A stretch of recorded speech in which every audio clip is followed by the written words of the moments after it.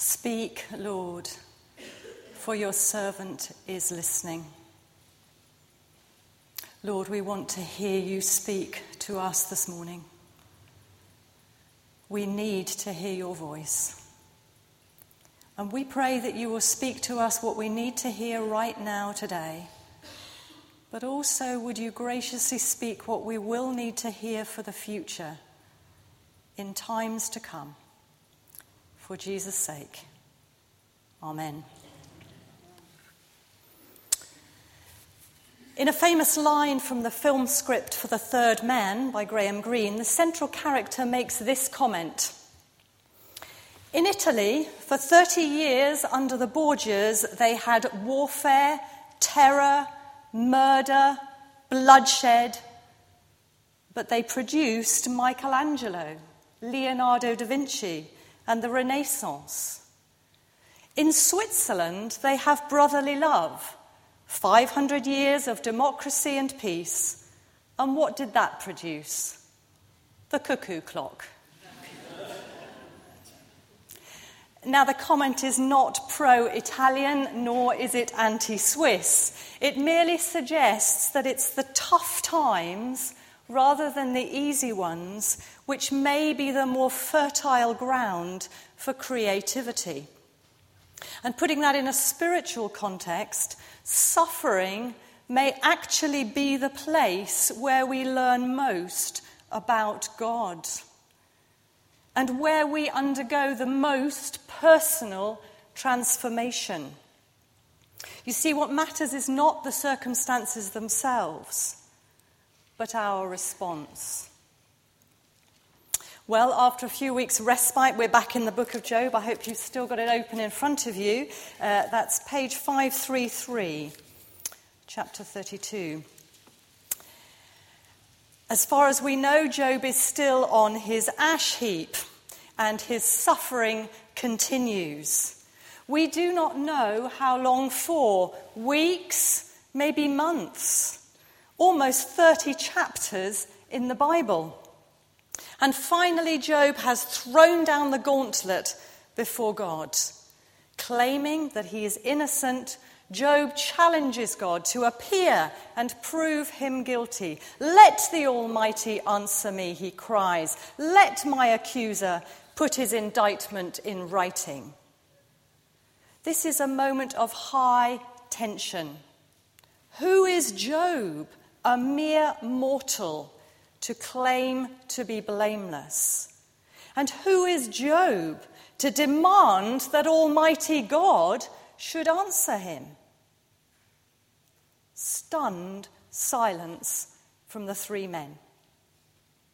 And instead of God appearing, a new voice is heard.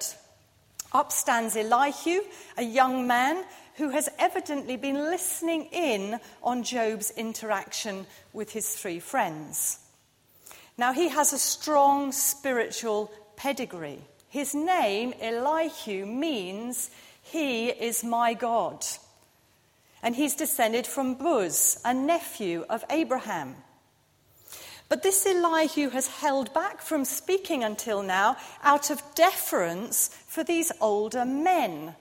But now anger drives him to speak. Verse 2 begins literally, then burned with anger Elihu. And 4 long speeches pour out of his mouth.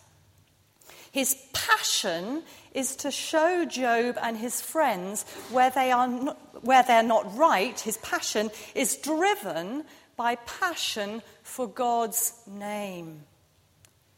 And such passion is not to be despised. And maybe those of us who are older in the faith, we would do well to recall some of our passion as younger believers. Even it was sometimes a little misdirected. And maybe Elihu too is a challenge to us as a whole church to honour our young people, our children, our students, to honour them and to listen to them when they want to share what they believe God wants for us as a church. He's a challenge. But he's also an enigma. The commentators are divided. They're both sympathetic and they're critical of Elihu's contribution. He's definitely wordy. He's pompous, but he's also humble. He is a good listener, certainly better than the other three, and he does engage with Job's actual arguments if you look at verse 8.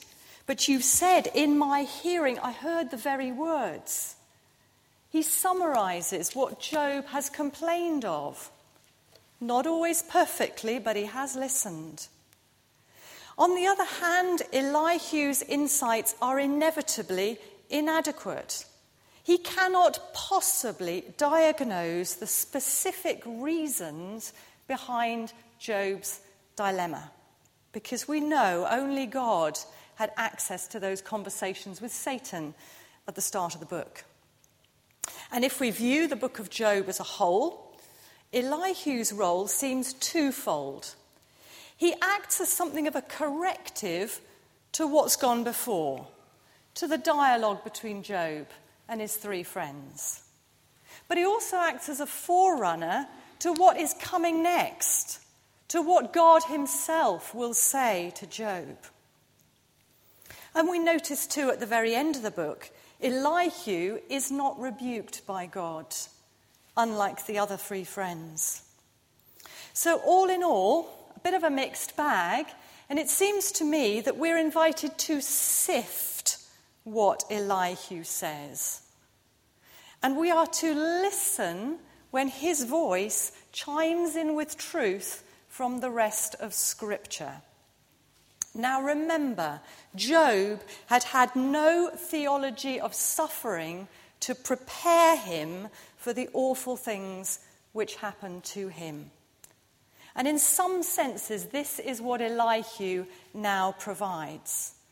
And we too need to listen, and some of us to store away these truths. Not necessarily for now, but maybe for darker times which lie ahead. So the first truth, God is present in suffering. God is present in suffering. Now, according to Elihu, Job has complained about God, verse 13, that he answers none of man's words. We too heard him back in chapter 19. Though I cry, I've been wronged, I get no response. Not only has God remained apparently silent through all of his suffering, but Job longs back for those days when God's intimate friendship blessed his house and when he felt the Almighty was still with me, was with me, past tense. Right now, Job feels that God has ignored him and God has abandoned him. And I want to say this is a common experience in deep suffering. C.S. Lewis, reflecting on his grief when his wife died, says this: "Meanwhile, where is God? This is one of the most disquieting symptoms. When you're happy, so happy that you have no sense of needing him, so happy you're tempted to feel his claims upon you as an interruption, if you turn to him in gratitude and praise, you will be, or so it feels, welcomed with open arms. But go to him when your need is desperate, when all other help is vain, and what do you find?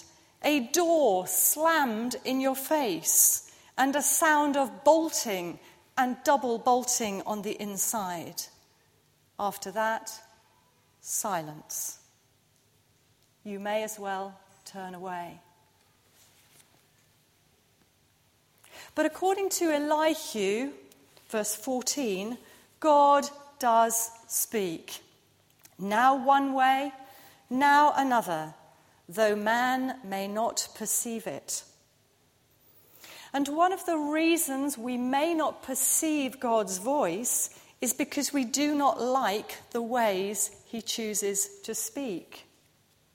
Elihu mentions two of them. Look at verse 15. Dreams and visions of the night. But not pleasant dreams. No, verse 16. He may speak in their ears and terrify them with warnings. And then the second way, verse 19. Or a man may be chastened on a bed of pain with constant distress in his bones. And then mentions loathing of food, wasting of flesh, distress of soul. Now, both these ways, nightmares and pain, are part of Job's experience. Now, neither nightmares nor anguish are ways we might choose to hear God. But Elihu affirms that God is actually present in them and speaking to us through them.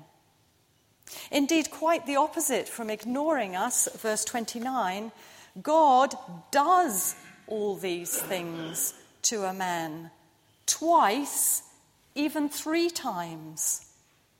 And the idea of the numbers is that God is going on doing these things because he really wants to get my attention in order to speak to me one-to-one. God may feel absent, but he is in fact ever present, ever speaking. Second truth, God has purpose in suffering. God has purpose in suffering.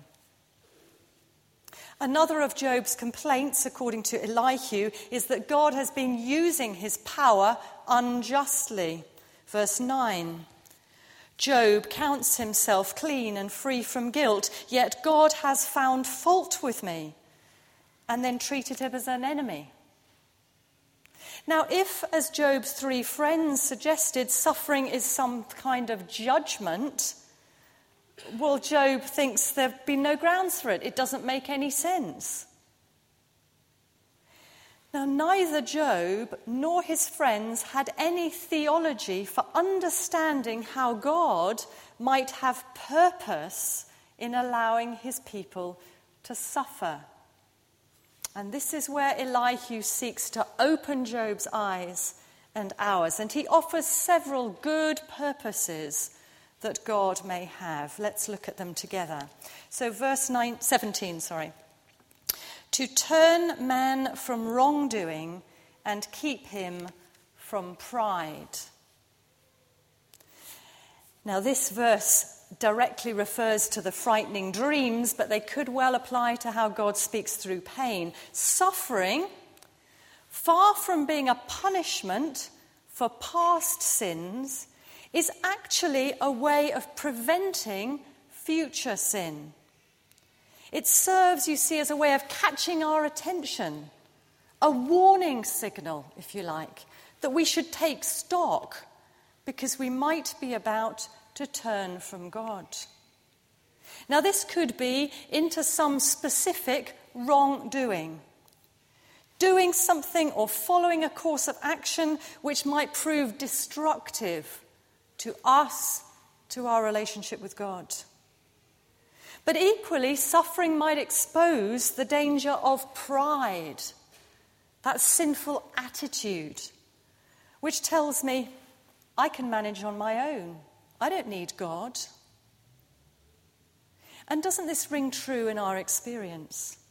How easy it is just to get on with life with little thought for God when the sun's shining down on me and the world's all that it should be. But on that road marked with suffering, then we cry out to God, for we know that we need him. A few years ago, I read a book by Paul Brand, a British surgeon who spent his life treating leprosy patients. And he describes a haunting scene in which he watched a woman in an Indian village roasting yams over an open fire.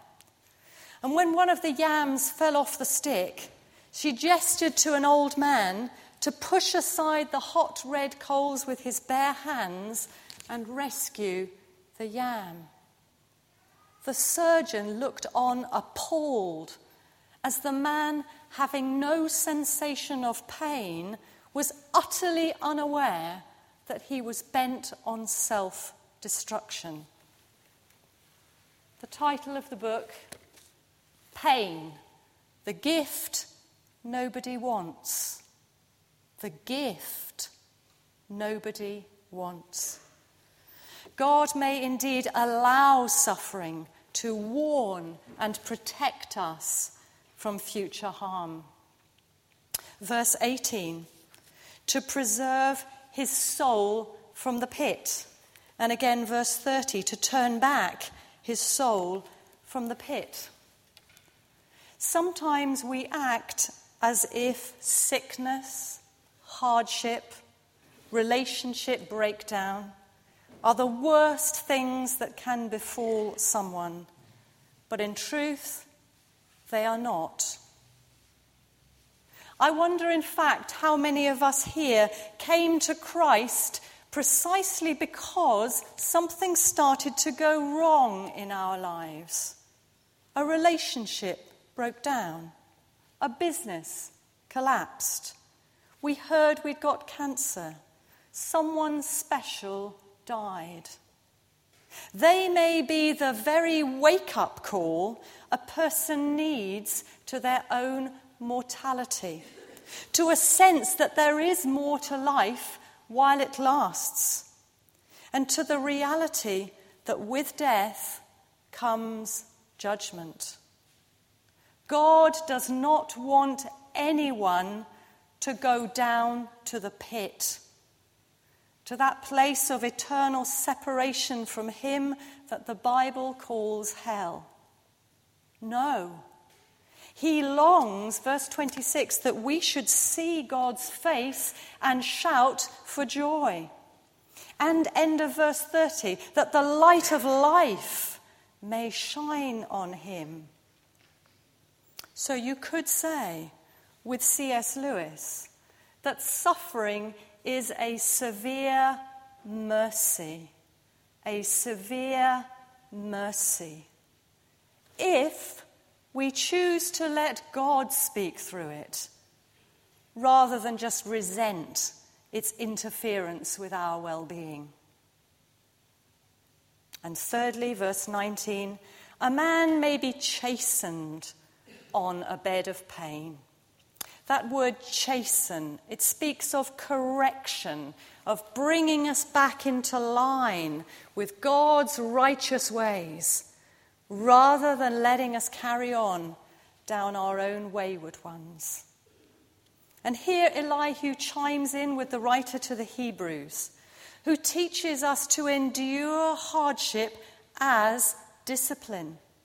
God is treating you as sons. And such discipline is for our good, that we might share in his holiness. No discipline seems pleasant at the time, but painful. Later on, however, it produces a harvest of righteousness and peace for those who have been trained by it, those who have let themselves be trained by suffering. Peter too says that if we suffer grief in all kinds of trials, these have come so that your faith, of greater worth than gold, which is refined by fire, may be proved genuine and may result in praise, glory, and honor when Jesus Christ is revealed. In truth, suffering can actually be the place of our deepest healing. I truly believe that, our deepest healing. And sometimes, though not always, we can look back and make some sense of what God has been doing. So what does all this teach us about God?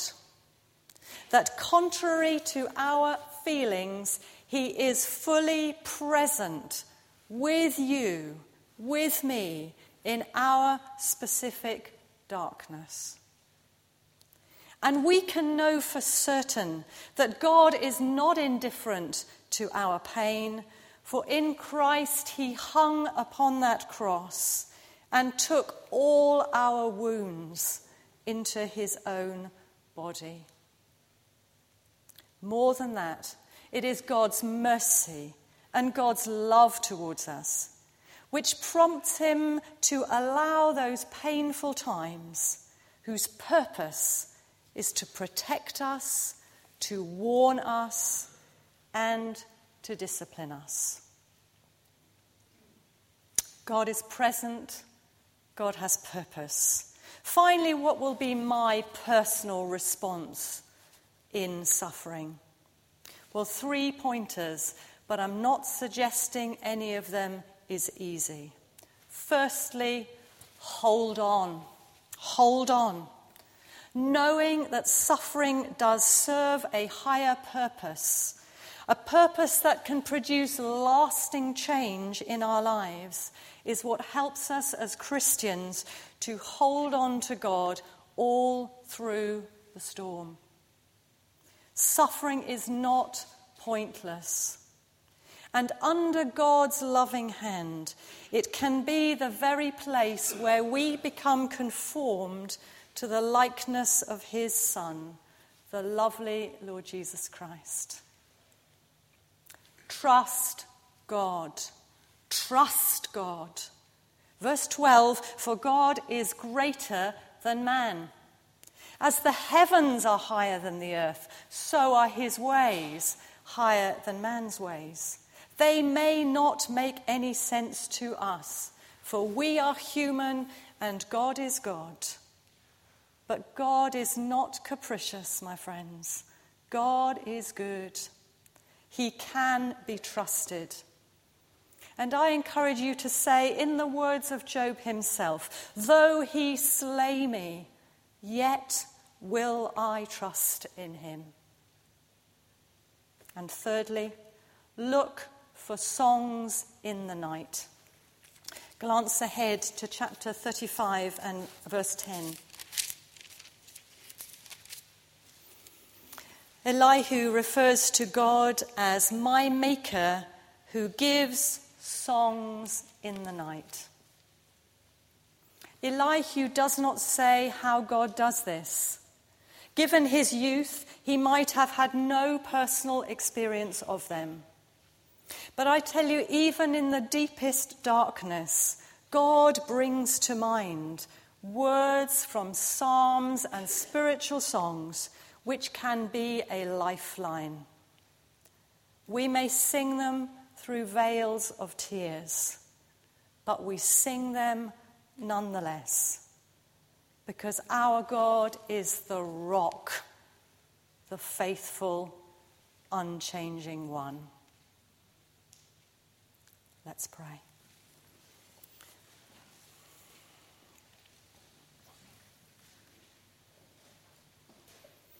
Lord, we ask you to speak to us. And in this time of silence, I pray that each one of us would hear from you. We're asking for each one of us to hear something from you through where we are now, or for what is to come.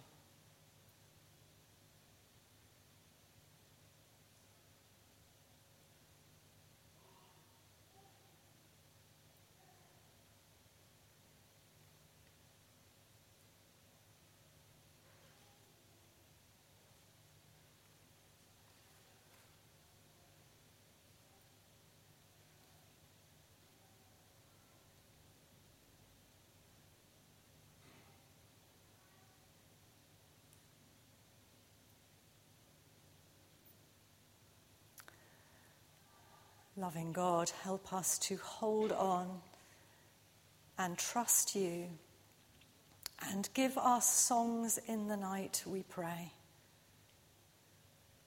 for the glory of Jesus Christ. Amen.